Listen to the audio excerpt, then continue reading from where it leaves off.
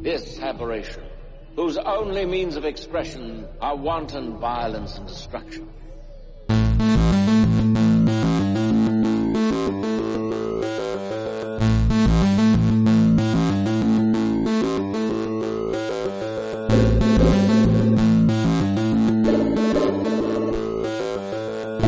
I'm hoping to prove that within every normal system, there exists an aberration, something different. This weird aberration society. So yeah, all of that stuff that I said off recording is I think I signed an NDA. Who gives a fuck? But yeah, I feel like I'm gonna be telling everybody. Who gives a fuck?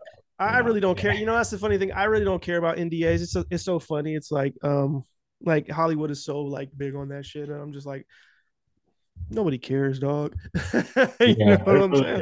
Yeah. Like nobody cares. It's like not nuclear secrets, It's really not. Yeah. I mean, there's certain things like I'm not like socially fucking to use the dreaded R word. I'm not socially retarded, but like I know like what's in, I'm not gonna say no crazy shit about people that, I know that, I know that. Come on, man.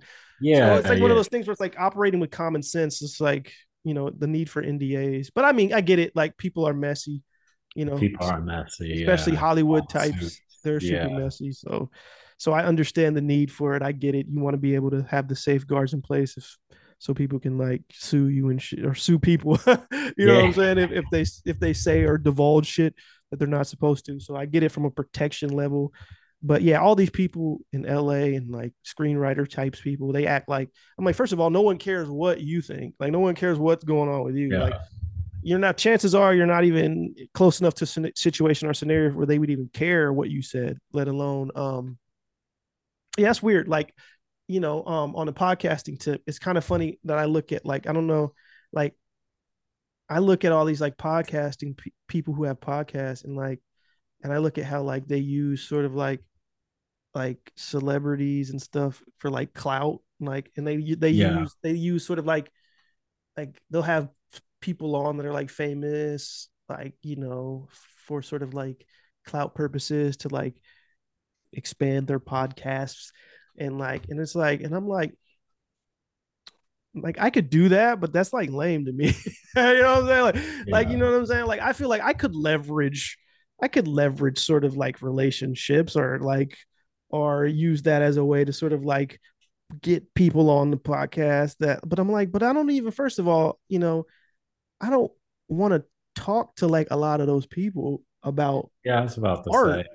You know what I'm saying? But like, and that's not even a slight at some of the people like that, like I may or may not, have the ability to get on the podcast, but it's like, truthfully, like a lot of those people are like, they're big for a reason, right?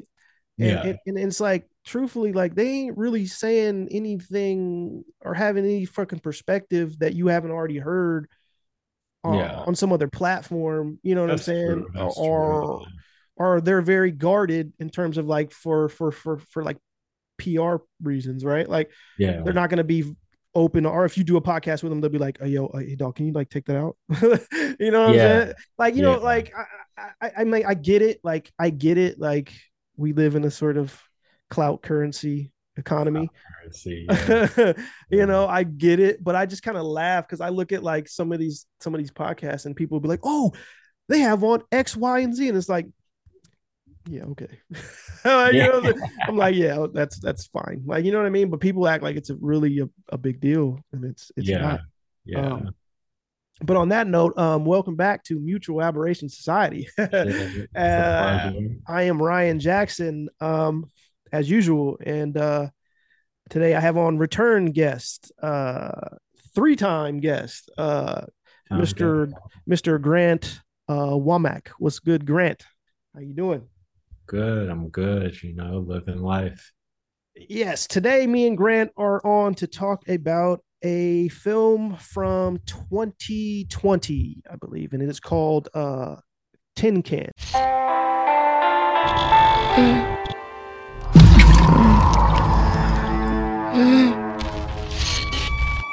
Welcome back. Help! Let me out!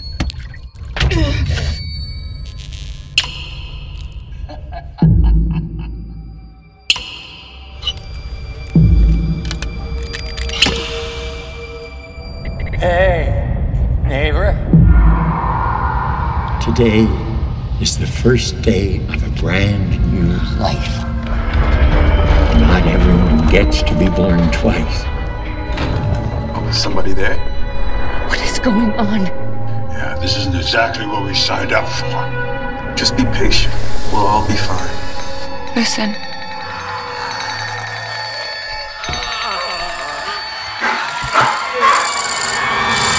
Doesn't sound like we're going to be fine. It starts to change you on the inside. And the suffering becomes your core.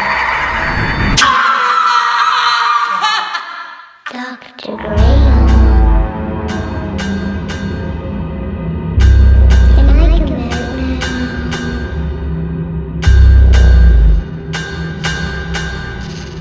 It was my program. I brought these people in. If you can't heal me, put me back in. That was the deal.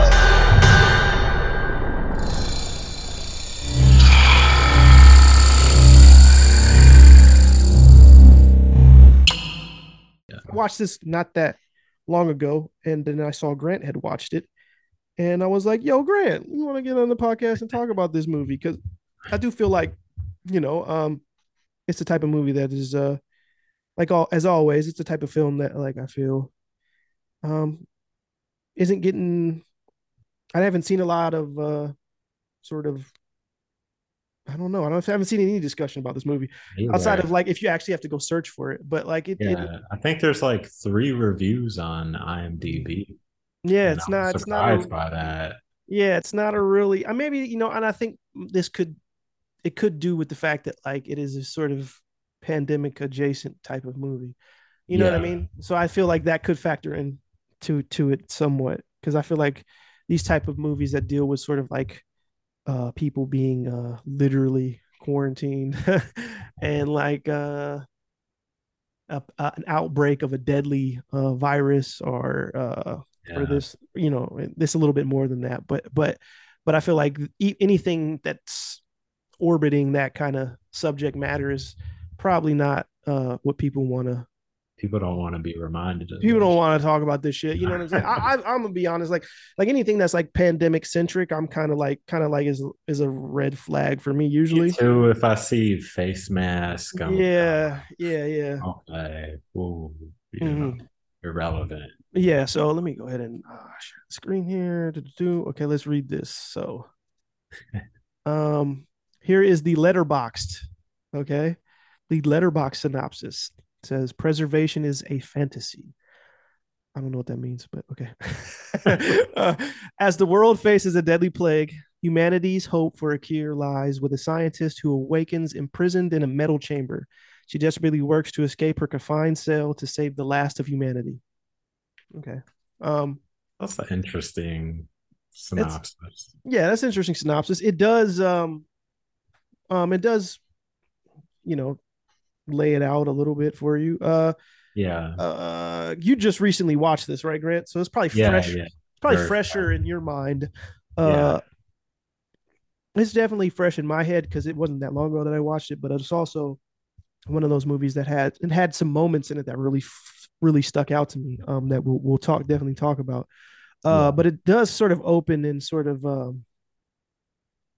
first of all, this is a Canadian movie, right? And I believe the director, the Seth A. Smith guy, he I think this is his third movie. I think he had two other movies before this. I believe his first movie was Low Life. I think it was called Low Life, and then he had a second one. While I'm here, let me see if I'm right, because I have a computer right in front of me. Okay, so this is Tin Can is his third film. Yep, his first film was Low Life, and he had another movie called The Crescent, and then a bunch of shorts. Yeah. So The Crescent was in 2017. I'm not really familiar with this guy. Obviously, he's from Nova Scotia, Halifax to be exact. which is shout out to friend of the show, friend of the pod, my boy Mark Palermo, who was on an episode, and I've been on his podcast. He's also from Halifax, screenwriter of The Great Detention. So yeah, we got some Halifax connection there. I should ask Mark if he knows this guy. But yeah, what were your first impressions upon watching this, Grant? What were your feelings? Because this movie kind of opens, and correct me if I'm wrong. This movie kind of opens with the woman sort of it's non-linear, and yeah, definitely non-linear. Yeah, and you're sort of introduced to this world where like it opens with like you're under you. They're already setting up the fact that like the world is having this like outbreak of this global sort of pandemic where they're really sort of they have these people these scientists trying to develop some sort of cure for this deadly plague that's affecting the world. And then immediately, I believe, doesn't the woman is like she gets pretty much like somebody like knocks her out, right? Yeah. I think they pretty much introduce like they show you kind of like the kids in quarantine, and they're asking if when they're going to get out, and she says tomorrow, and you see all these sick people, and she's running. I was a little confused because I was like, it looked like she was doing something she wasn't supposed to be doing. Yeah. She puts on her suit and she runs outside and then gets hit with like a fire extinguisher or some sort of canister. And then she's in this damn tin can. But yeah, I saw this poster on Twitter and I thought the poster looked dope. I judge a book by a cover all the time. I judge a movie by a cover, and that made me want to watch it. I was like, okay, this looks kind of cool. It looks weird. It looks different, Yeah, that's kind of what attracted. That's one of the things that attracted me to it was that poster image. In that title, I was like tin can. I was like, I'm interested, and then I saw a little trailer, and then I was like, all right, let me check this out. Yeah, but she wakes up inside of this for lack of a better word, tin can. And she's like literally, and you don't, and like, then you understand, like, and it is one of those movies too, where you're like, you're wondering like, oh shit, is this going to be like, buried or like, is this going to be like, insert whatever, like confined space movie, that was a trend, that people jumped on, after Buried, which was like, how could we make a movie in one location? Is this going to be a woman in a box? You know what I'm saying? Like, and it, and obviously it doesn't opens with, her being out in the world before she's actually put inside this like metal chamber.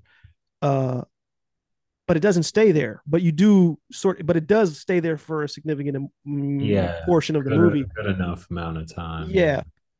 But it's not one of those. So if people are going into this thinking like, oh, it's a person trapped in a box for a whole movie, it's actually not that. It's actually there's more to it than that. But it is interesting because they do sort of show her hooked to these like tubes, and she's like has to like she has like I guess I'm assuming it's some sort of like feeding tube or something. You know what I'm saying? She has to like pull it out. Rip it off, and then like get herself situated and take all of these tubes that are running into her various different parts of her body, and then like once she's there, then she has to like she's like feeling around, and she sees like a grating on the side of the metal chamber, and then she's able to sort of realize like, oh shit, like she hears other people. Right. And then there's this whole like communication back and forth between her and the other people that we discover. There's multiple people in these sort of metal chambers. And then that's where the story starts to do the whole sort of like reverse engineering of like what's going on, like who these people are. It uses that as the way to sort of give people sort of the expositional information, like we're and I thought that was an interesting I mean, we've seen it done before. Right. I mean, did that turn you off necessarily while watching this? Were you like, oh, I want one of these again? No, actually, I liked it. I thought it was bold because I feel like a lot of people could fall on their face attempting to do that if it's not done well. I thought it was done well. I've read some reviews where some people thought it was kind of like sloppy and all over the place, but it resonates with me. I like, it's kind of like layered and you don't get too comfortable, like, oh, we're just going to be stuck in this tin can, or, oh, we're here out of the tin can, you Yeah. know. Yeah. But yeah. And then when it really gets interesting, like, the tin can shit is kind of like, like I like how it visually, how they sort of navigate that whole thing. Like the way not only the sort of production design in terms of like how the interior of the chamber looks, but also sort of like the interesting ways that they do like the zoom outs where they show the person in the inside of the chamber, but then they go way out and it's like surrounded by nothing, like basically looks like they're almost like buried in concrete, that look. I liked sort of like the visual ways that they handled sort of shooting the insides of the chamber, right? Yeah, I loved it. Yeah, that was a cool way. And but the flashbacks of like to that tells sort of the other story, the sort of subplot about our main character, the woman scientist, and sort of like this relationship that she has with one of her colleagues who's a black guy.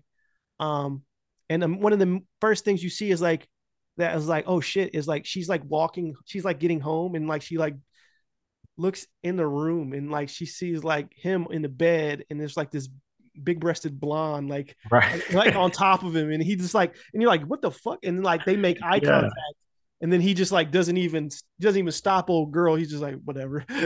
You know what I'm saying? Like it's pretty crazy. Yeah, and it's pretty. The plant's on the window, like on the sill that's like about to fall, and it says I think that's while she's trying to kick out of the tin can and having this memory at the same time. I was like, wow. And you realize that he's in one of them too. You realize that he's in one of these metal chambers too, right? And everybody that's in these chambers, the assumption is that they've gotten this, they've been infected, right?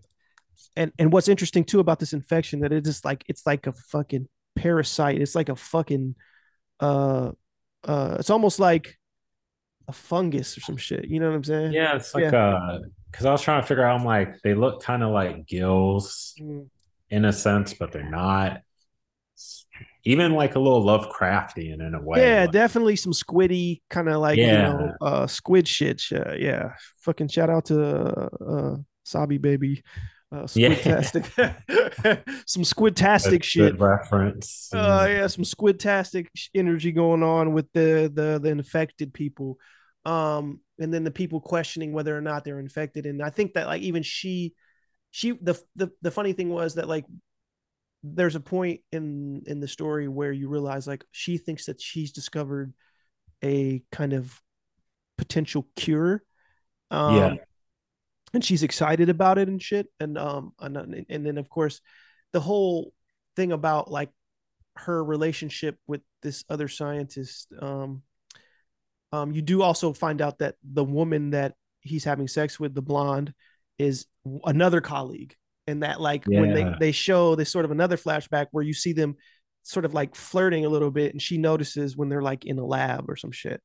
So there's like, and then of course some of the other guys you do sort of see too that are in these other metal chambers, like you see them as sort of they intercut in these sort of flashback scenes to sort of try and like tell this story of this, not only of this plague, but this sort of interpersonal story when it comes to the main character, the protagonist specifically, but also sort of like the other sort of side characters. That's interesting. Like that dynamic as alone is interesting, but what's also interesting is what they decide to do when she manages to get the fuck out of the tin can. You know what I'm saying? Well, that's where I'm like surprised by that. Yes, because she's able to sort of like in a very interesting way, like first of all, we start to hear them take out certain people. Like certain people we hear, like we can hear it audio, we can't see it, but like you can get I think like you catch glimpses like Yeah, when you they get a show little glimpse of something that looks when like a they show robot. like a character POV through the grate where you could see Yeah. sort of like, oh shit, they're like someone's coming in a suit, they're taking someone out, and they're like, but you don't really know what's happening, but some of the characters are assuming the worst, which is ironically what they should assume. And then some of the people like, and then the other people are like in True. denial. They're like, no, it's gonna be fine. They're Yeah, just they're gonna coming help. for you next. They're Yeah. coming, yeah. And then like, so these people are sort of like waiting, but the only one who's not really waiting is our protagonist, because she's like trying to get the fuck out of this thing. Yeah, she's like, I'm gonna get the fuck out of here. She does manage to like get the way I like how they had her get out too, because she like manages to like tip over the thing, right? And it goes on its side. Of course, there's just liquid at the bottom and there's like spills everywhere. But then she starts like kicking up at the fucking top. And you're like wondering, like, kicking the shit out of kicking it. the shit out. And you're wondering, like, is this gonna work? You know what I'm saying? Is she really and then when finally the top comes off, you're like, oh shit, she gets out. And it's at this certain point where you've already felt like super claustrophobic, like this, and it's like she's free. But then when she's out, it introduces us to a whole like third world.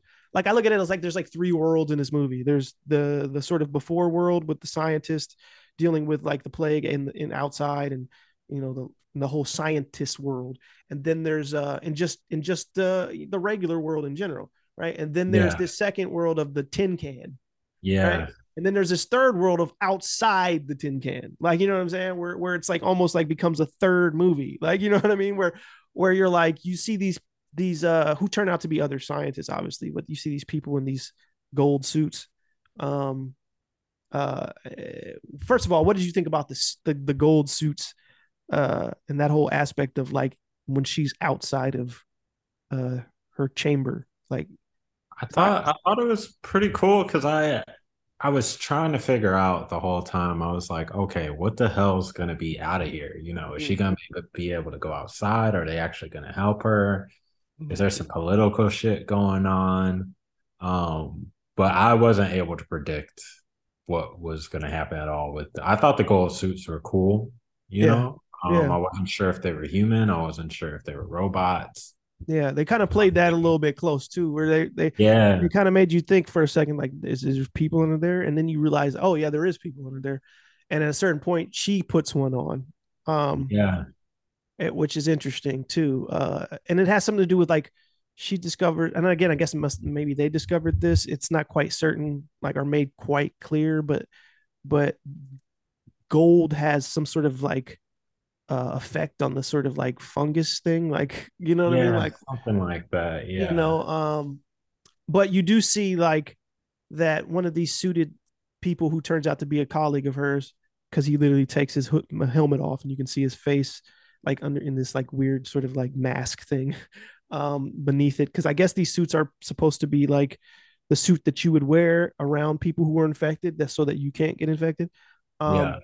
But you see like them taking one person out of a chamber and putting them in this fucking like I mean, it's like a cremation sort of style. That was like an incinerator, but it also like moved. It was like a very like moved rotating like incinerator thing. Like basically, there people were getting hexagon. Yeah, it's interesting. Like the production design in this is cool. Like I definitely I definitely dug the sort of like sci-fi look of like like experimental sort of aesthetic like you see in these in these sort of like sci-fi films. So simple, but it works. Like it's believable, it's like it's production design just enough to where it's not like it's like almost like minimalist in some ways, you know what I mean, but also like, oh, you could see like this is like some creativity.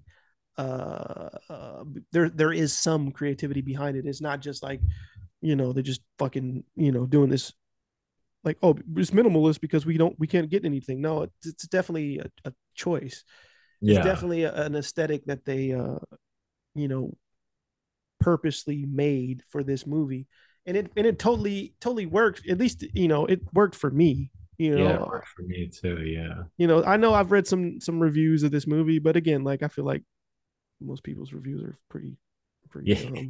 You know what I mean? Like, they're like, "Oh, this movie is like." It's like, okay, like, what do you want? You know what I mean? Like, this. What do you want? Yeah. What do you want from this kind of movie? Like, you know what I mean? Like, this is the kind of movie it is. It's not, it's not like it's a blockbuster budget. Yeah, it's not. Fuck, I don't know. It's not. Name a sci-fi movie. It's not The Matrix, but I mean, even though like on some levels, I guess kind of. I don't know. There's, I guess, people waking up and hooked to tubes. I mean, I guess you could. There's some, maybe there's a little. That's even like you have no idea how far into the future these people wake up either, which yeah, I absolutely love because I'm kind of like, is this 5 years? Is this 100 years? Like, yeah, you don't really kind of know. It's because it feels like it could be to now. Obviously, we live in the era of COVID, so this definitely feels like it could be now. And then when they show them like riding together on the bus, our protagonist and her partner slash colleague, they show how they meet. They show like, he kind of looks like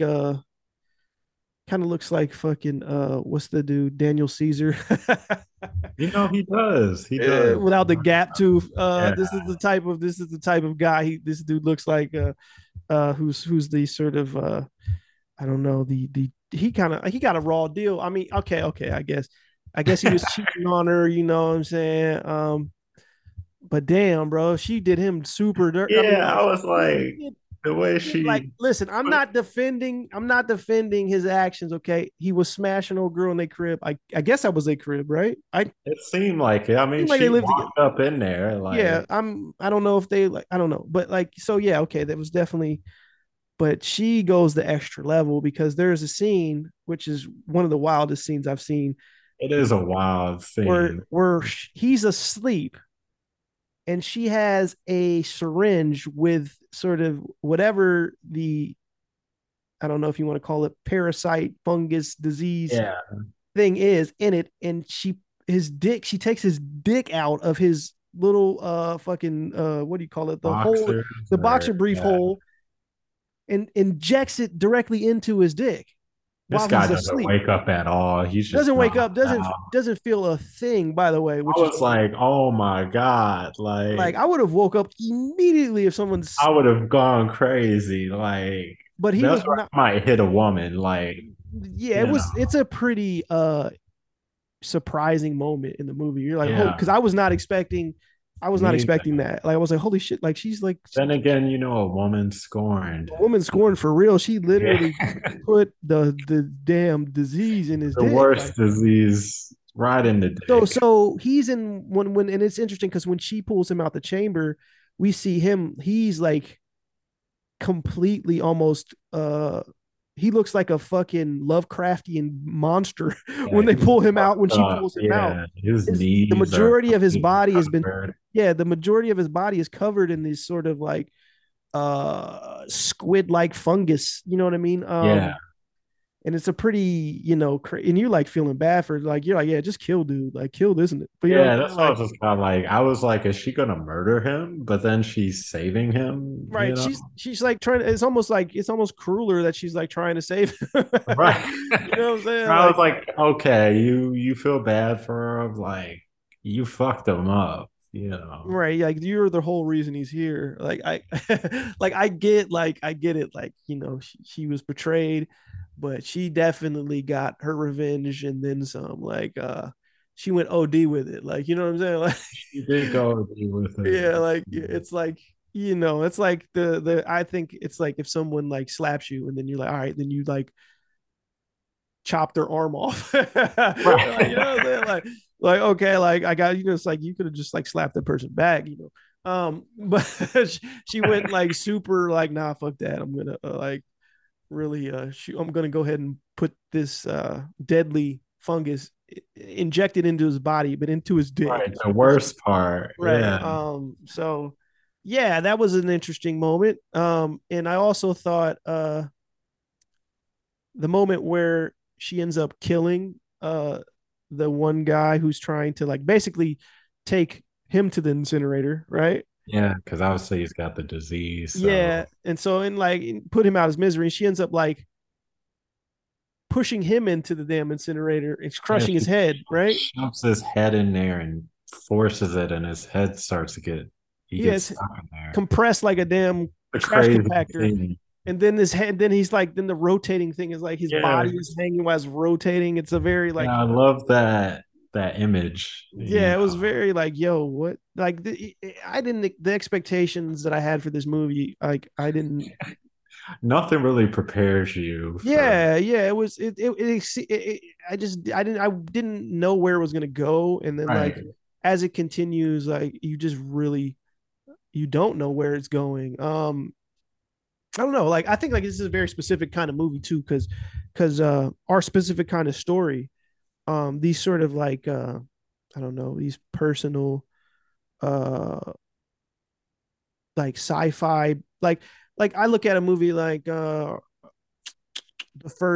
Purge, like where like there's this larger world that's going on like on the outside, like, you know, Yeah. that they explore in the sequels for sure, but like, but the movie's basically a home invasion movie.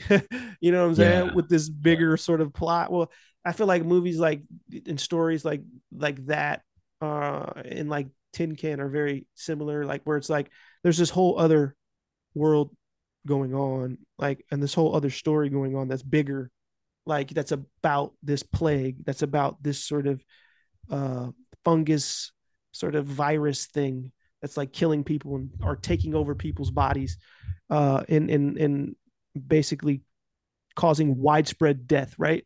And there's that story that's in the background. You know what I'm saying? It's, you know, in the story in the foreground is the people are they're dealing with the realities of that thing, but it's more about the relationships of like, oh, the scientist, because all of these scientists are doing this to each other.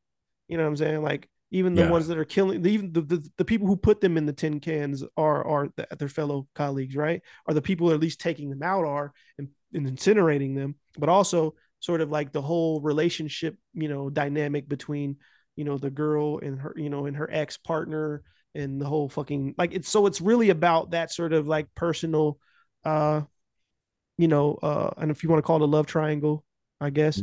I mean, or just even, you know, it's very much a sort of like an office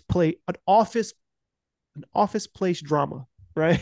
That's Like true, yeah. it really is, with like this sci-fi sort of envelope. You know what I mean? Yeah. Because it's not like a movie like what's the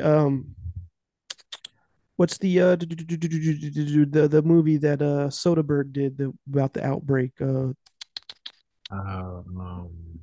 I know what you're talking about. where that movie specifically focused on the whole, like, yeah, they had like storylines for the, you know, people but it was really about how it was affecting the world. You know what I'm saying? And it's like this like, it's not really about the world. Yes, it's happening to the world, and yes, they show you, but it's really about these characters. And that's why I use that Purge example, where it's like, yeah, yes, we know that the Purge is going on everywhere, but it's really about this night, and like Ethan Hawke, like trying to help this one guy. And they're like, no, you're supposed to like let him get killed, and we're gonna come in the house and kill you. And it becomes like, you know, I like that kind of story. I do like that kind of story that chooses to sort of like introduce you to like a bigger world, but like be like, yeah, that's happening, but really we ain't even focus on that. Like, what we're gonna talk about is like these people though. So I tend to like gravitate towards stories that make that choice. uh I don't know if you like those type of stories, Grant, or is that like some shit that's like, Yeah. I mean, I love the Mhm. first Purge. I mean, I think it's like I feel like you could get better characterization. Oh yeah. I feel like every movie, every sequel of The Purge is better than the first one. Like, Yeah. I felt like in that example, The Purge is probably a bad example in that respect, because I feel like everybody could identify that the better movie was the movie that focused more on the Purge, not on the home invasion movie. You know what I'm saying? I thought it was interesting. I thought it was interesting to do a home invasion movie that had this sort of other thing going on in the background. Like, I thought that was interesting, but I do feel like even me watching the first Purge was like, I really want to know about the Purge though. You know what I'm saying? And every subsequent sequel did that, and I feel like I enjoy every subsequent Purge sequel more than the original. So yeah, in that respect, that's a bad example, but it's still a good example in terms of like it's a story that does that kind of thing, but it's a bad example in the fact that like, but actually you wanted to do the other thing. You know what I'm saying? Like I want in the Purge example, I actually want to explore that bigger world. Right. And I don't care about this home invasion movie. Yeah, I think I didn't really care about the bigger world too much in this. Like I was curious. Yeah. I wanted to know what the hell, where are we going? See, but again, this is why Tin Can is actually the inverse of the Purge in that respect, right? Because it's like the filmmaker decided like, oh yeah, this is not really that interesting, like because we've seen these like big pandemic things, like we've seen these kind of things already. So let's focus on like what's interesting, which is this sort of storyline about these characters and what they're going through. And I feel like with the Purge, it was the opposite. They misidentified what was important. You know what I'm saying? In that case, it's like the bigger story is what's more interesting. Because like, oh, this one day where everyone's allowed to kill, like, you know what I'm saying? Like, let's go. Let's go down that. We've all seen the sort of like, what do you call it? The dystopian sort of in the middle of a plague. I mean, every zombie movie is. There's a million. Yeah, there's a million of them. Like so it's like they were smart enough, or the filmmaker was smart enough, and I think this filmmaker, he writes all these movies, but he writes with a partner, I believe. Let me just double check here. There was another person. I think it's a woman. I'm not, if I'm not mistaken. Crew. Let's see. Yeah. Writers Darcy Spittle. So like all three of his movies have been written by him and Darcy Spittle. So that's his writing partner, I believe. So I mean, they sort of keyed in on what was interesting about this specific kind of story, for sure. I don't think.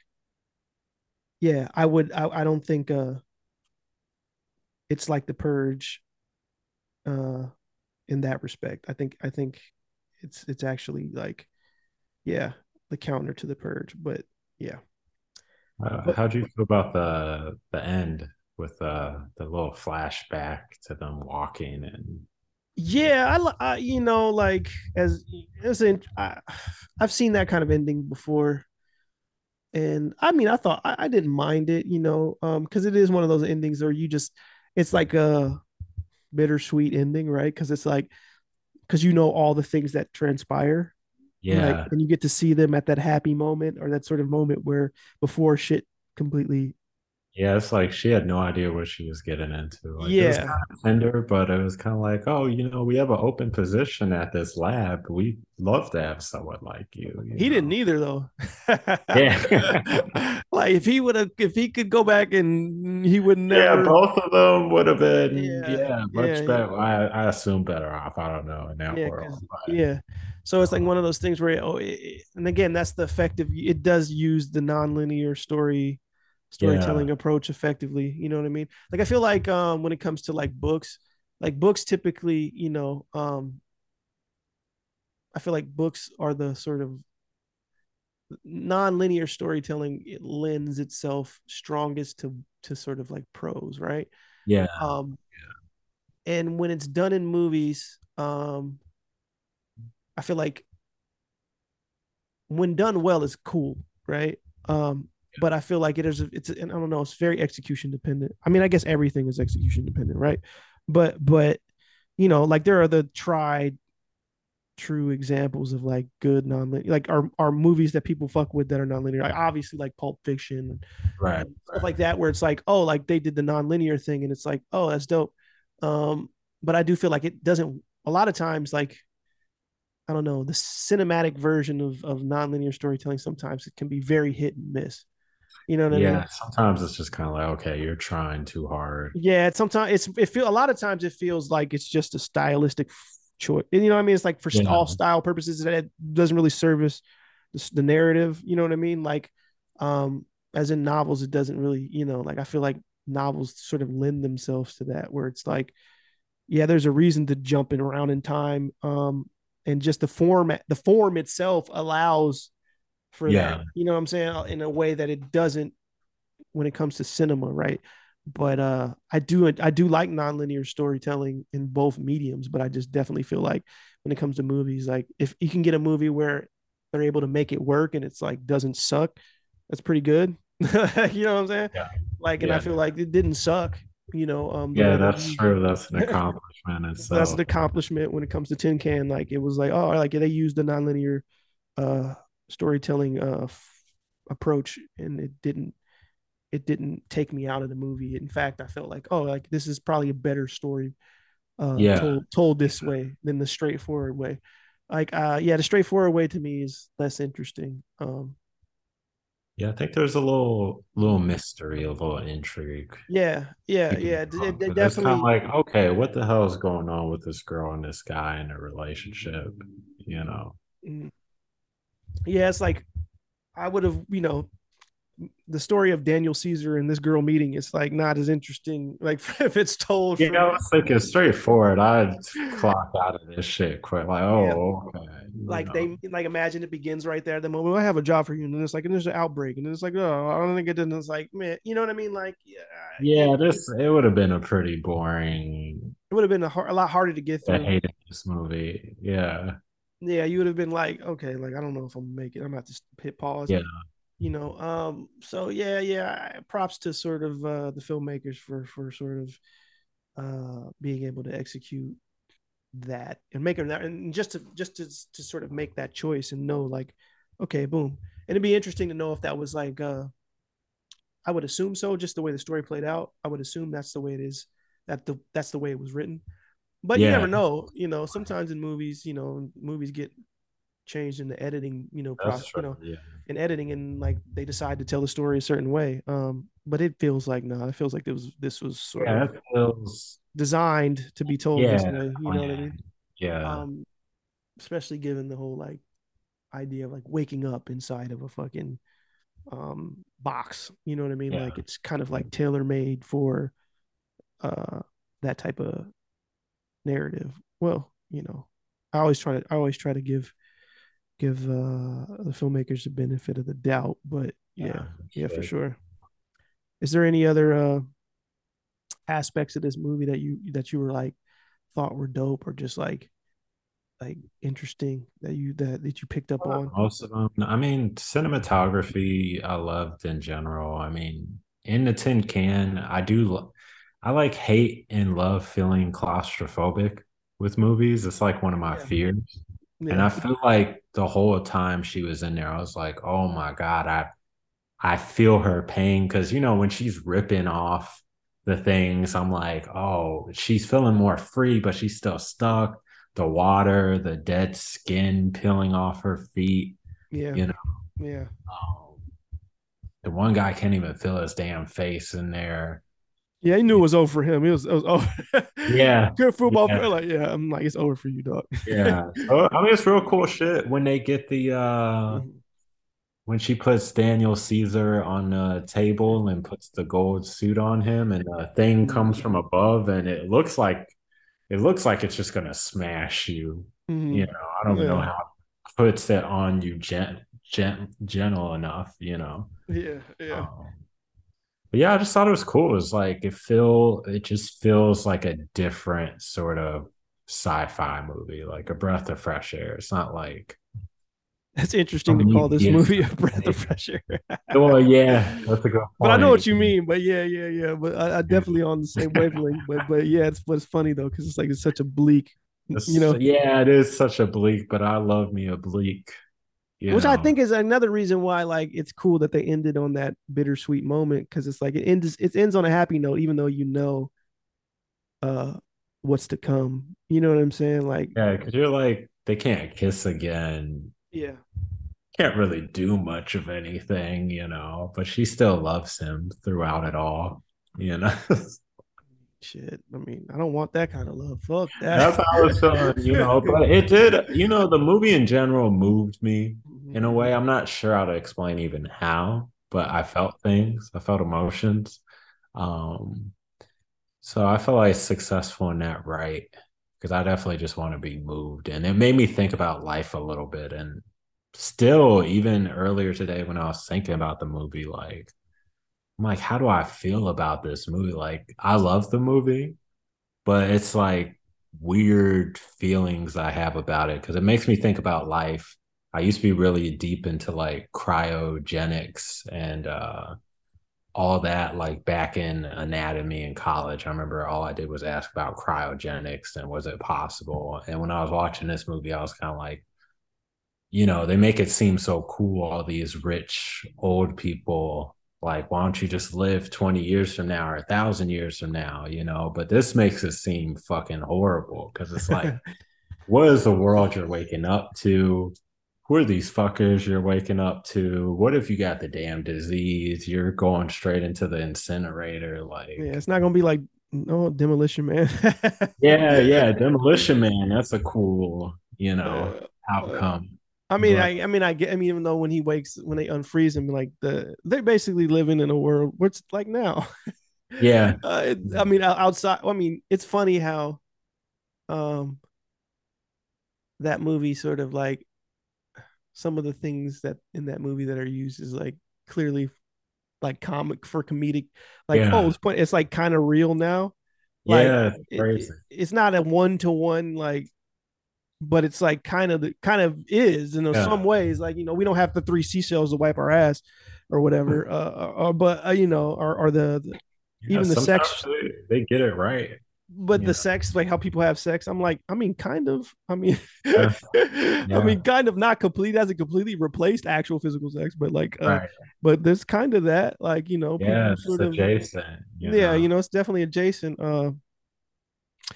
Yeah. Shout out to Demolition Man.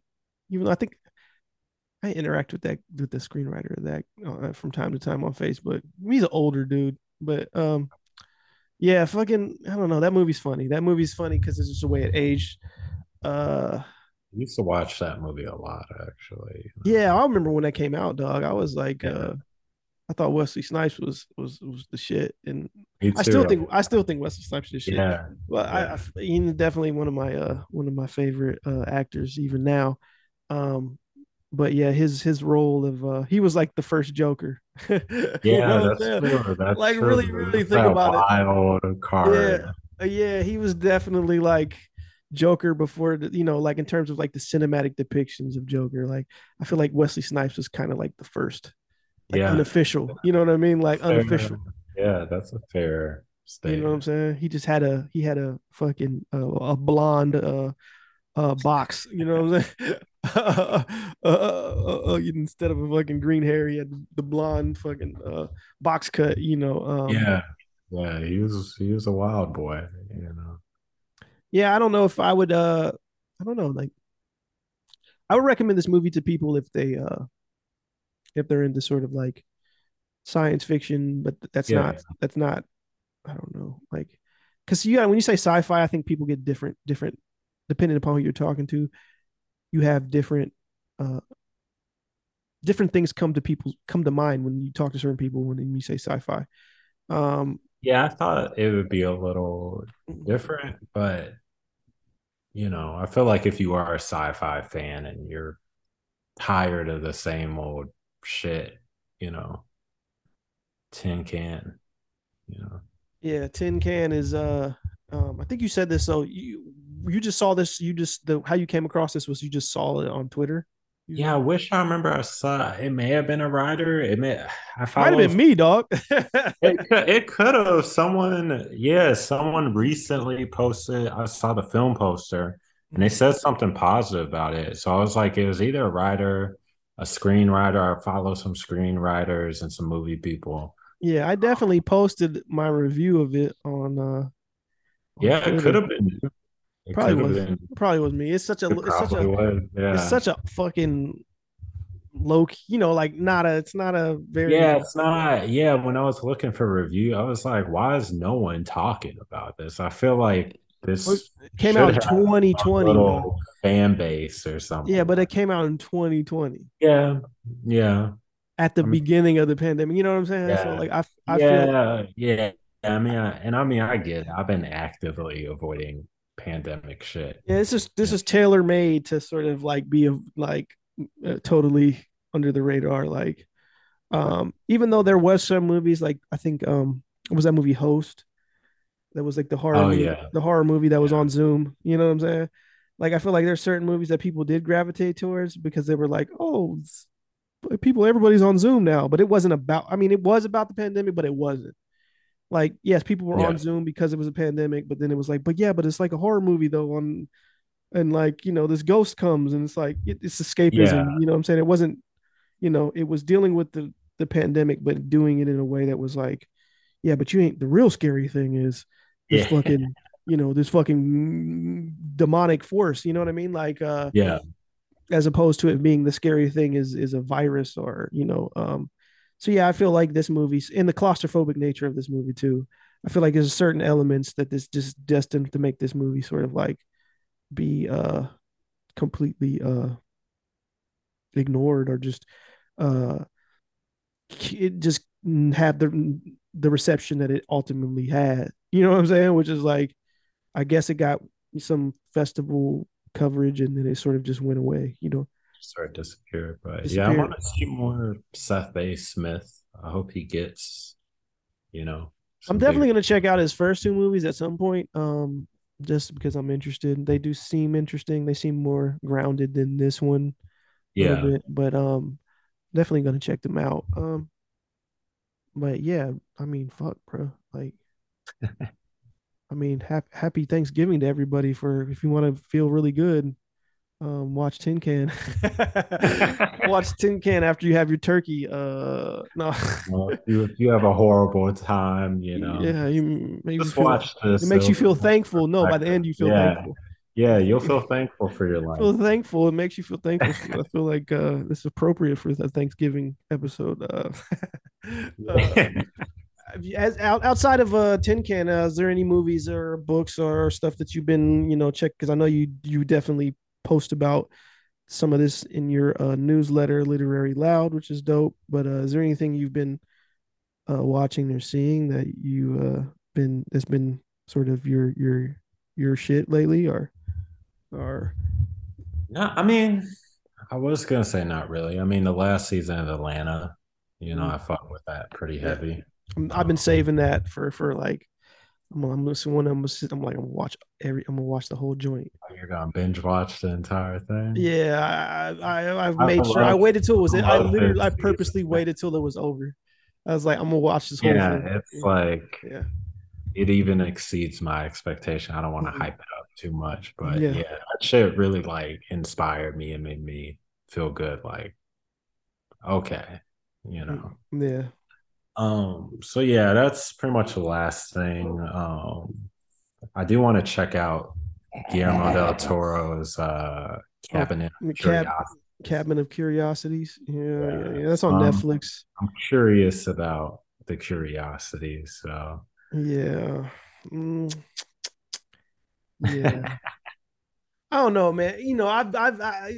There was a point where I definitely would have been curious about the Guillermo del Toro, but also like I think isn't it much like a bunch of like shorts or like yeah, episodes or they're all episodic based off like short stories and they have a different different director. directors and shit. I'm already sort of kind of like, it's gonna, you know what I mean? Like, Yeah, I know it's gonna be hit and miss, but yeah. I mean, the series ironically that I like, that it's like that is the was it Love, Death and Robots or whatever?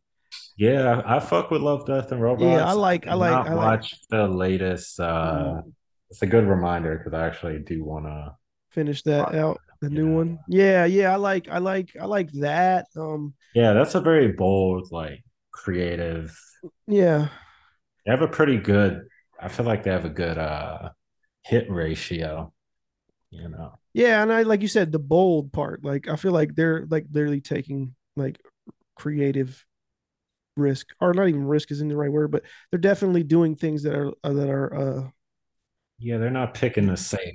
outside of like the norm and just very Yeah, they're taking like left field approaches to sort of like telling these like interesting little shorts, different styles of animation and yeah, interesting like just approaches to stories, like like so it's like that's what I dig about that, because a lot of this, like I look at some of the sort of like anthologies or series that get put out that are like live action movie stuff. And like I like the VHS series, for example, like this last one, it was so bad I had to just turn it off. Like I was just I like, didn't watch the last one yet, so I've heard mixed things. I heard some people love it, some people hate it. Nah, if they love it, they're capping. Like I mean, like it's like it's not to say that like I mean they got like Flying Lotus making a movie, and I mean I liked Cusco a little bit. Like I haven't seen. I've liked it. Flying Lotus. I thought about watching that, and then I did hear about the VHS, so I was kind of like, say okay, Flying Lotus is weird and dark. Yeah, but Flying Lotus is the one interesting choice. Like he's the one interesting choice in terms of like who they brought on, and I would say everyone else that they brought on is just kind of like, they're not surprising choices. They're just sort of people who are in the industry, who have been granted certain opportunities, who have made some stuff, but like all of the original filmmakers, they're not even doing it anymore. Like, you know what I'm saying? Like they're moved on. Yeah. Like, you know what I'm saying? All the guys who initially, like, whether it's like, obviously Simon Barrett and Adam Wingard and fucking the Radio Silence dudes and what's the dude that I think Jason Eisner did the second one. Or the guy who did the cult one. What's the team, like the dudes who do the movies in Indonesia. But like, yeah, like all of the interesting sort of filmmakers that you saw. I don't blame them. I wouldn't want to work on the same thing over and over and over. I don't blame them either. But like, I get it. Like, I get it. These movies, they can be done fairly cheaply. They have a following. Bloody Disgusting is like, yo, we can do this with Shudder, and they're gonna make a certain amount of money with these movies, so fuck it, let's do it. But I'm like, but it's like, again, like I really wish that they were making bold choices, like in terms of like VHS, right? First of all, like the format is VHS, right? And it's like, okay, like what's next? Like, is it gonna be VHS 90s, like, or whatever, like, or That's like a good point. Yeah, is it gonna go to the 70s? But then there's no longer VHS at that point. You know what I'm saying? And it's got to be digital. So it's like they're kind of boxed in with this idea, like it's got to be like VHS, and it's even reflective in the movies because it's like some of the quality of the images, like that's not VHS, dog. That's like fucking 4K with a fucking VHS filter. Like you know what I mean? Like it's kind of like that's the suspension of disbelief is getting really hard to, you know what I'm saying? Like to one, so they've got themselves trapped in that sort of concept, but also, like, I don't really want to see, like, I'm not really interested in sort of, like, if you're going to make this a series about, like, filmmakers doing wild and crazy shit, just, like, why don't you, like, give people shots? You know what I'm saying? Why don't you give, like, filmmakers who are outside the margins, you know what I'm saying, doing stuff, as opposed to, like, some of these people who are, like, basically, like, industry, the equivalent of, like, the film industry plant. Like, they say like an industry plant, the music industry. Yeah. Well, like a lot of these people are just industry plants. They're like, like, okay, like you're connected because you're married to this person, or you're connected because you have relationships with, and you have this thing. Like, these are people who are like, who sort of like, yeah, they're not genre filmmakers. Like, they're not like James Wan or somebody who's doing like big movies now, who've had like big hits. They're like, but they're people who, yeah, you could say, oh, well, they're not huge, but it's like, yeah, so, but they're still sort of like industry kind of people. You know what I'm saying? They're not like, you're not really, so it's like you're only going to get so much like cool shit from like those type of people. You know what I mean?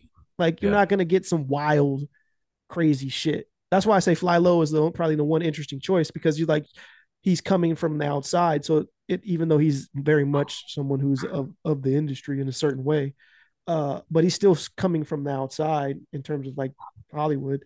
So it's like, maybe he'd do something interesting, but yeah, I say that to say, yeah, the new VHS fucking sucks. The new Guillermo del Toro thing is probably not, Ryan's probably not gonna like it. But I might give it a shot. We'll see. But I've been working my way up to it. After you reminded me of Love, Death, and Robots, that might actually be moved up moved up the pile. So Yeah. Is there any music you've been vibing with? Because you do that too. You definitely are somebody who's looking, because I've noticed that, one of the things about your newsletter again is you do have music recommendations and stuff that you're listening to. Is there any music? Because you know, there's a lot of shit out there. there is a lot of good shit I'm thinking of. I mean, like today I posted, I don't know if you saw Nacho Picasso. I don't know if you've heard of him. He's a rapper out of Seattle. When I was first rolling around Seattle, all I knew was Macklemore and this girl. She was like, listen to Nacho Picasso. And he's sort of like a tatted up, muscular, nerdy guy who used to beat up people in Seattle. But great music. He came back and dropped a new single. I think it was called The Forgotten or something, but a dope ass single. Quadeca. I don't know if you've heard Quadeca. He's like a YouTube. He started out like as a YouTube rapper. And he's been putting out more like singy, kind of like Joji in a way. Yeah. And he put out a new album called like I can't remember if it's like I Came to Haunt You or something haunted. But he produced it, wrote it, recorded it, engineered it himself, and it's got a Danny Brown feature, which I know you fuck with that. Yeah. The fucking Sunday Choir, which Kanye on his album, so I'm kind of like impressed. But pretty good album, real moody. Just started checking out Meek Mill's Flamers 5. Yeah. He's went back to do his mixtape series. Yeah, so I thought it was dope. I had to download Dat Piff to listen to it. Yeah, I have to get back on Dat Piff just to hear that. Yeah, so there's some cool tracks on there. But I've been listening, doing research for Project Bullet Baby, the book I'm working on. Been listening to a lot of Chicago rap and like obviously Lucky, but also Lucky deeper into like the new Lucky's dope. It's like FGB Duck and R.I.P. Yeah. Diving deeper into that discography. But yeah, all over the place. You familiar with Chris Crack? Yeah, Chris Crack. He's from Chicago, even though he doesn't. Yeah, Chris Crack he's from Chicago. Some of the best song titles ever. Like his song titles are hilarious. He's got great song titles. Like his song titles. Like there's this guy named MC Tree who's really fucking good, real soulful. They were doing some projects together. But yeah, Chris Crack, he's really it's really good. Really good.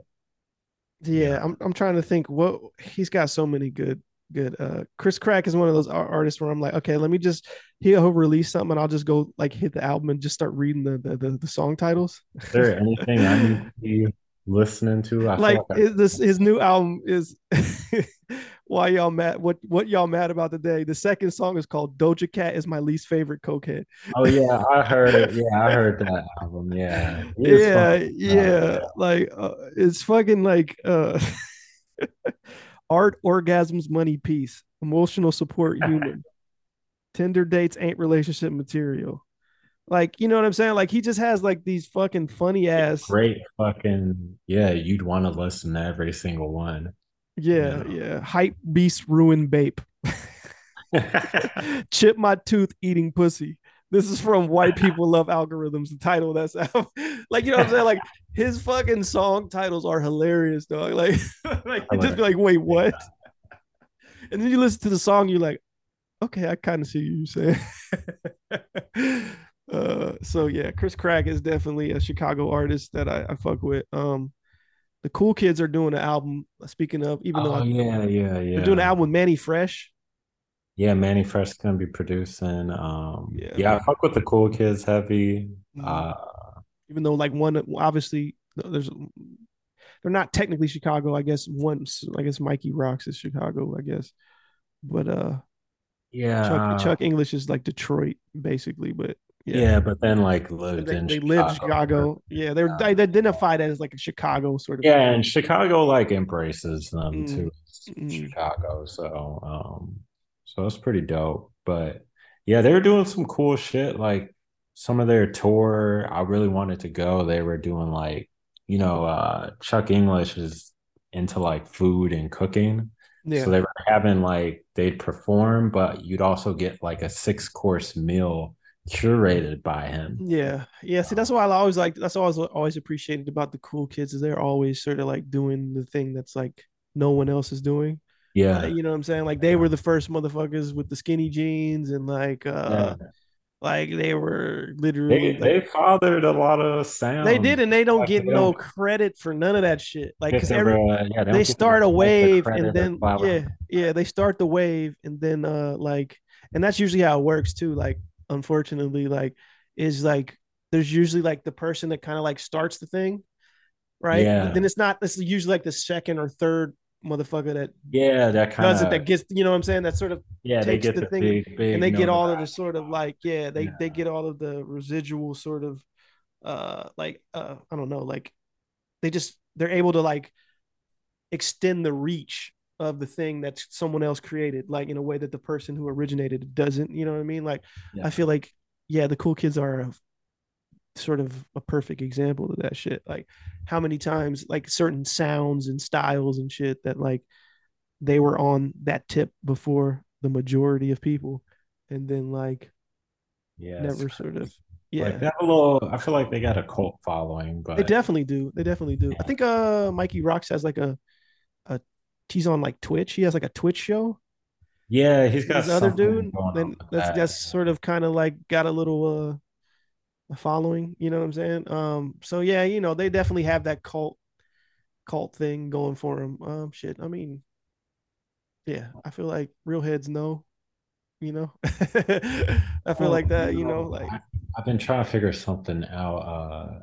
Chris Crack, going back to him, they used to have this crew called Treated Crew in Chicago. They didn't put out many. I think they may have put out one album, but it was a bunch of like Chicago dudes and like a lot of gangster Chicago dudes rapping, but I don't know what the fuck happened to all of them, but some of them might not even be alive no more, dog. A fun Chicago side note, Yeah. Like, I mean, I remember like Chicago specifically. I remember so many artists like Bump J.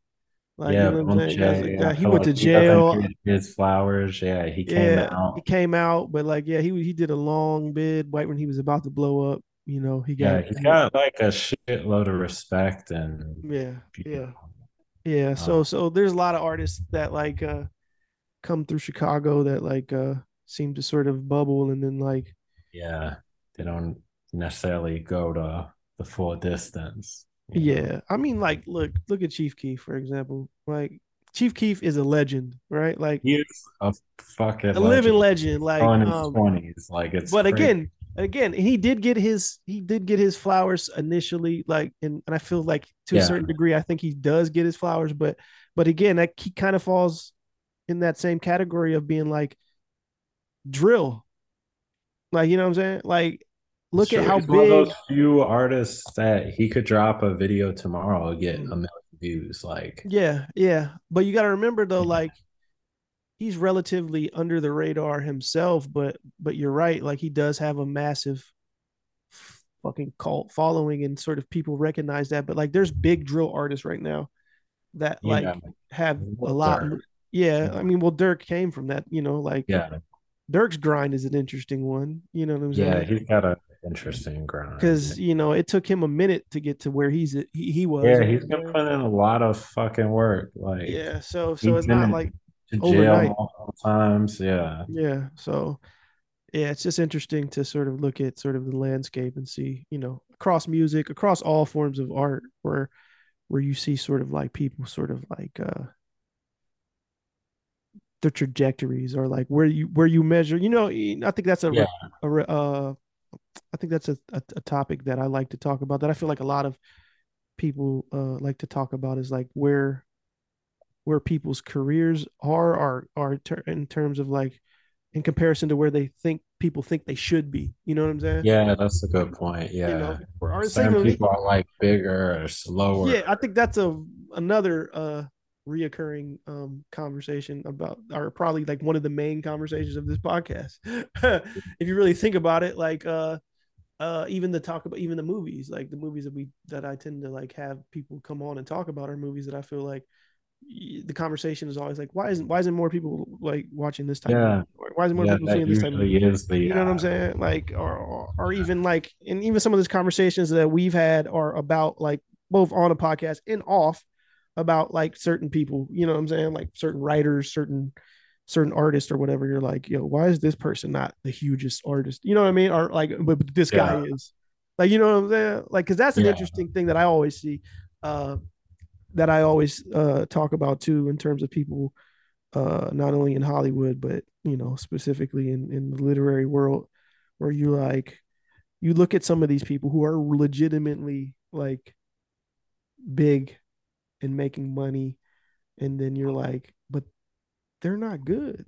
Like, you know what I'm saying? Or like, or then you're like, you see this other person who's like, yo, everybody's like, yo, this person's amazing. You know, but it's like, it doesn't scale to like their popularity and or even their even financially, like they're nowhere near this other person, you know what I'm saying, who's doing like objectively lesser work, you know what I'm saying? Like and that's just another interesting aspect of our society. It really is. Yeah. Side note, how is Danny Brown on Joe Rogan? He's pretty good on it. Like I listened to the majority of it. I think I still have like, I tend to listen to Joe Rogan whenever I do listen. It's always depends upon the guest. That's me too. Yeah, like I usually don't. Yes, I'll perk up and be like, oh, okay. Yeah, I listen to like the majority of it, and it's pretty good. You know, Danny Brown's like never gives a bad interview. Yeah, I feel like he's always he's incapable of, you know, he's incapable of giving a bad, boring interview. So yeah. I mean, it's cool. Yeah, I think he said some interesting things like about like him signing his record deal for $5,000, and then like spending that like in like 2 nights, and then like, you know what I'm saying, and like making XXX, and then like, you know, that was interesting, like, and how he was basically his girl, he was living with his girl, and basically more or less like she was betting on him to make it, you know what I'm saying, like as a rapper at 30, you know what I'm saying, like, and that was the thing. It was like he was living off his girl. He, you know, like it wasn't really.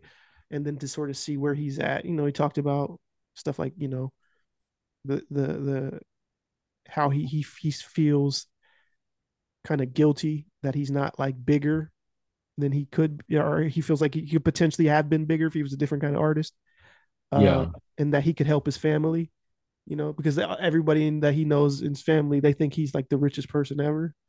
That he should be able to do things, and he's like, but I'm not able to do what you think I can do, because I'm not as successful as you think I am, you know what I'm saying, in terms of financially. From the outside looking in, so it's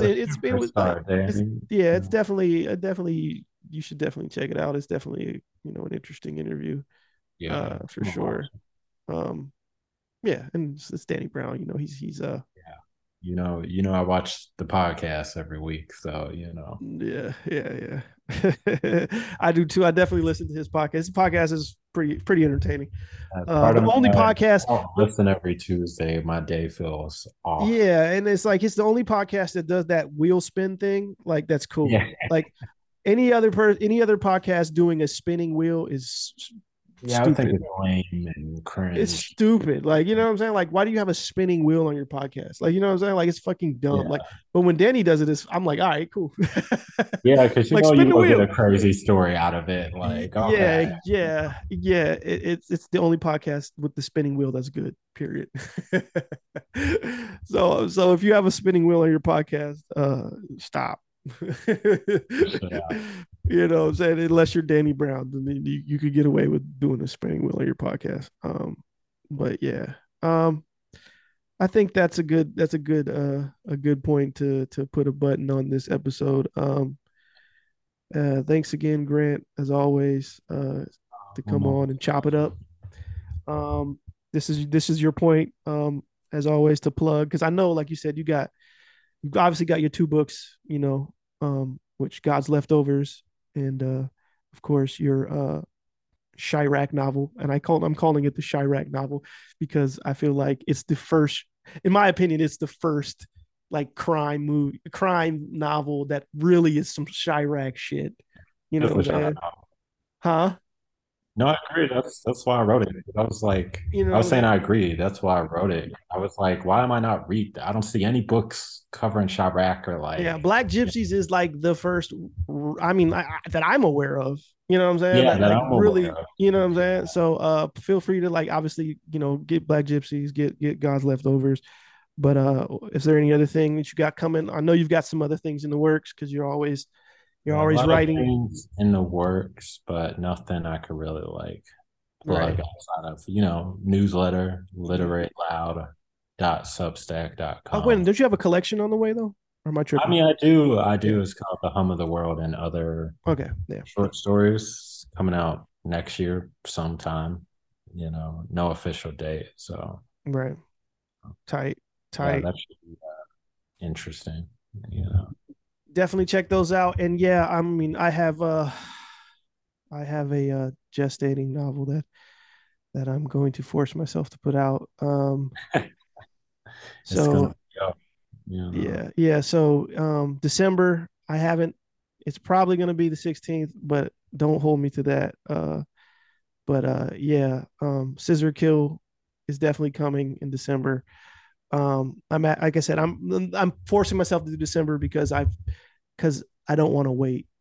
You know what I'm saying? Like, I feel like I need to get something out. You know what I'm saying? Like, I feel like this year I've done a lot. I mean, a lot. I don't know if you call it a lot, but I've done several things for money that may never see the light of day. I wrote a TV pilot for somebody. I've got these other things I just did in Atlanta.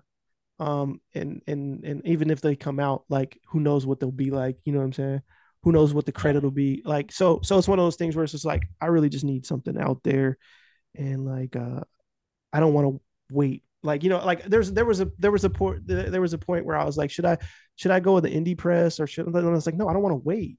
Like, you know what I'm saying? Like I don't want to sometimes, I don't want to query this or like fucking hit up there's a couple publishers, my old lit manager, and be like, hey, 2024 your book will come out. I'm like, god damn, like, right. That's what I'm saying, because I know if I turn this manuscript over to the lit manager I have, my who I haven't talked to in forever, shout out to Italia. If I hit her up like, yo, I got this manuscript, I know the whole process will be like, all right, well, let's see what we can do with this. And it's like, no, I just want to put this out. So Scissor Kill will be out very soon. As always, pick up Grant's stuff because he's a great writer. Subscribe to the podcast if you haven't.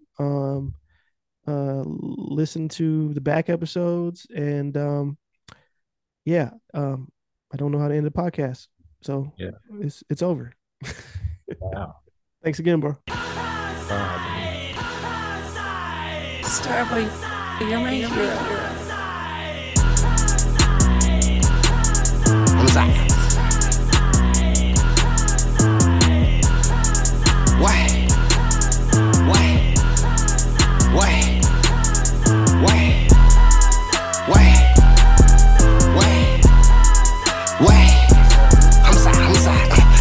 Nice nuts rockin', she nice nuts rockin', smash out Ferrari, skirt the parade, I'm pissing like lean, I cannot stop it, my bitch with Celine, my right pocket sloppy, she nice nuts rockin', she nice nuts rockin', smash out Ferrari, skirt the parade, I'm pissing like lean, I cannot stop it, my bitch with Celine, my right pocket sloppy, and they tryna copy, they know they can't copy. I walked on that boy and I hit him in the night. 7 cent 2 leg give. I switched to my car and I hop in the dip. 7 cent 2 leg give. I switched to my car and I hop in the dip. We got pack stand 6 shoot miss. I pop me an S, I got mess in my sister. Short rank on mission. The bitch so little. My brothers like spinning, you know they can build it like shit catch a stick. Snap my cross on my head. Big boy go wiping out shit. However, hell, we walk out with rats. We be on opioids, bitch. Slide come find me no nutrition. All the bros got them a cook. We end up sipping on red. J5 he pop the G6. He roll up a spark up the hinge. The S on the cuss spaghetti. Viz went down, shit hit. Hustle. Yeah, she nice enough to block in. Yeah, she nice enough to block in. Yeah, smash out Ferrari. Yeah, oh, I skirt the parade. Yeah, I'm pissing out lean. Yeah, I cannot stop it. Yeah, my bitch was a lean. Yeah, my right pocket sloppy. Yeah, she nice enough to block in. Yeah, she nice enough to block in. Yeah, smash out Ferrari. Yeah, oh, I skirt the parade. Yeah, I'm pissing out lean. Yeah, I cannot stop it. Yeah, my bitch was a lean. Yeah, my right pocket sloppy.